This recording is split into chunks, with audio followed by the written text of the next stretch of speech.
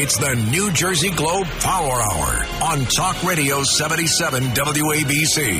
Here's the Globe's editor-in-chief, David Wildstein. Welcome back. It's David Wildstein, the editor of the New Jersey Globe. Josh Gottheimer is serving his third term as a congressman from New Jersey. He represents parts of Bergen, Passaic, Sussex, and Warren counties. Congressman, thanks for joining me. It's great to be back. Thanks for having me. It's always a pleasure. Since your first year in Congress, 2017, you've been talking about state and local tax deductions, known as SALT. Now, I know there was a major breakthrough this week, and I'm going to ask you about that in a minute. But first, explain what happened in 2017 that made the SALT deduction a big issue. Well, if everyone probably remembers, back in there was tax reform legislation passed in 2017. I affectionately called it a tax hike bill, and every one of us in Jersey, but for one, Democrats and Republicans, were opposed to it for one simple reason above all. It gutted the state and local tax deduction you referred to, or SALT, meaning that when you pay your taxes to the state or your local taxes, your property taxes, it used to be forever that you would then deduct that number before paying your federal taxes. In essence, so you didn't pay twice on the same income. When the tax hike bill passed, they were looking for extra revenue to give other tax cuts, particularly to the red states that were good for them. So what they turned around and did is took away SALT, or capped it out at $10,000, which gave them hundreds of billions of dollars to work with, and us a tax increase here in northern New Jersey.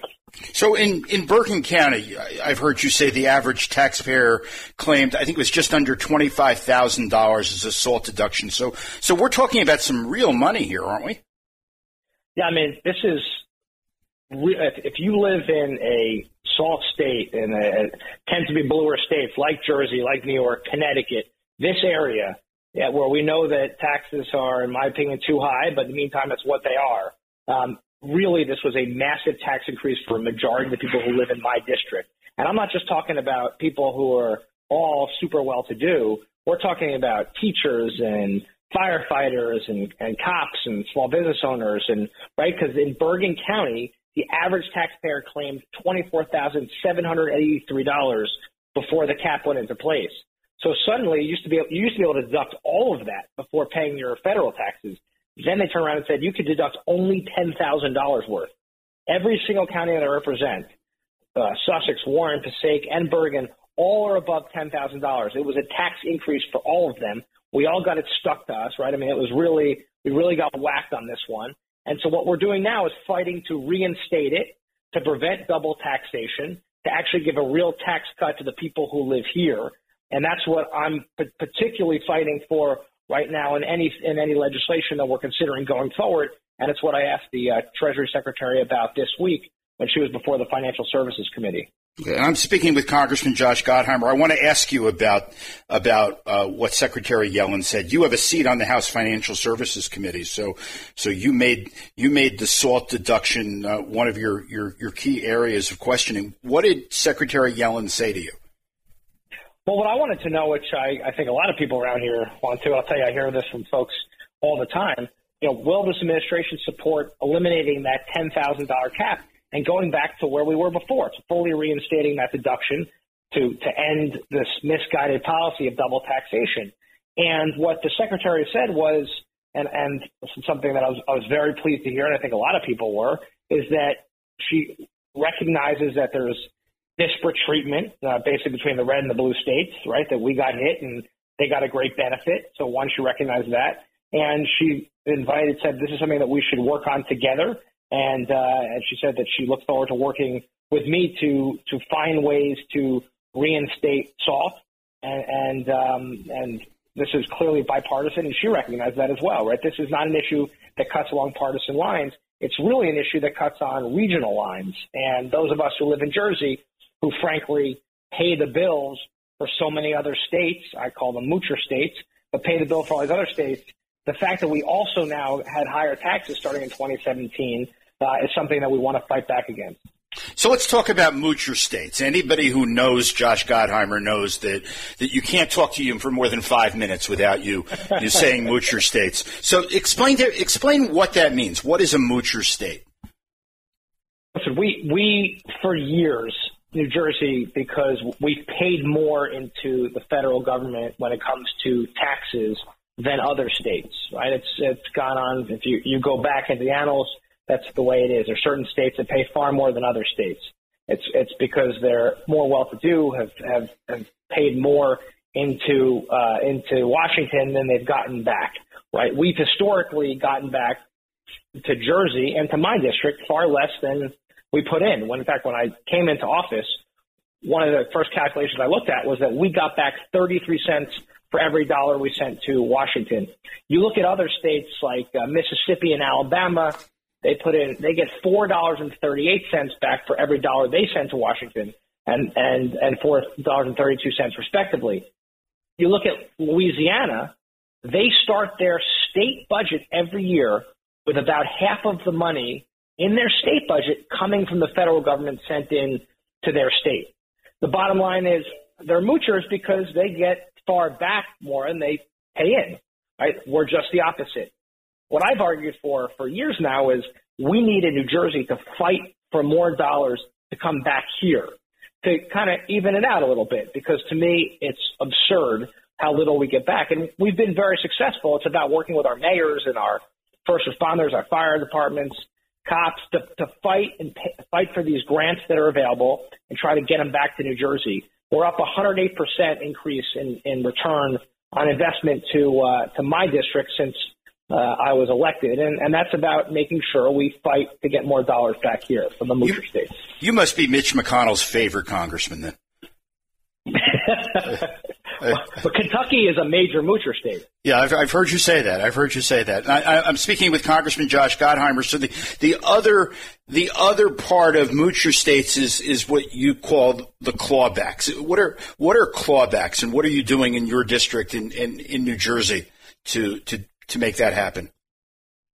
It's about making sure that when we write legislation, you fight to ensure that these dollars get clawed back here, and there's provisions that are good for our state. For instance, in the COVID-19 package we just passed, something that I worked quite a bit with some senators on was getting resources for broadband. About 30% of my district is more rural, and there's huge swaths that have no broadband connectivity at all, or basically dial-up levels of connectivity. You can imagine during COVID how difficult that's been for students, for small businesses, for telehealth, for all the issues that we all depend upon broadband for. So we were able to get resources dedicated to wiring rural areas to make sure they have connectivity, just like we did when we put the phone system together, right, in our country, and said that was critically important for our economy, for our national security, that everybody had a phone, and it's part of what it's public policy. I think the same should be for broadband, and that's one area that we fought for. We also got a lot of resources to each and every one of our towns and counties in the district to help with COVID, lost revenues and expenditures. That'll help with infrastructure and with, of course, most importantly, getting the vaccine out. And I'm speaking with Congressman Josh Gottheimer of New Jersey. America's still shaken by the riots at the U.S. Capitol on January 6th, and I think at least one of the people charged is from your district. I'm not sure if this is related, but you've been sounding alarms for a while about a group called the Oath Keepers. What are the Oath Keepers, and should New Jerseyans be frightened of this group? Well, the New Jersey Department of Homeland Security last year designated several domestic violent extremist groups as threats to our state, to our homeland. Right? We're very familiar post 9/11 with ISIS-inspired terrorists and lone wolf terrorists, other homegrown threats to our state have always been the top threats to the state of New Jersey, and something that I've focused on. And in the last years, we've seen in New Jersey, but throughout the country, a sharply increasing threat from domestic terror groups, like something called a group called the Oath Keepers, Proud Boys, 3%ers, that threaten our law enforcement. They threaten our communities. and they have been designated as domestic terror threats.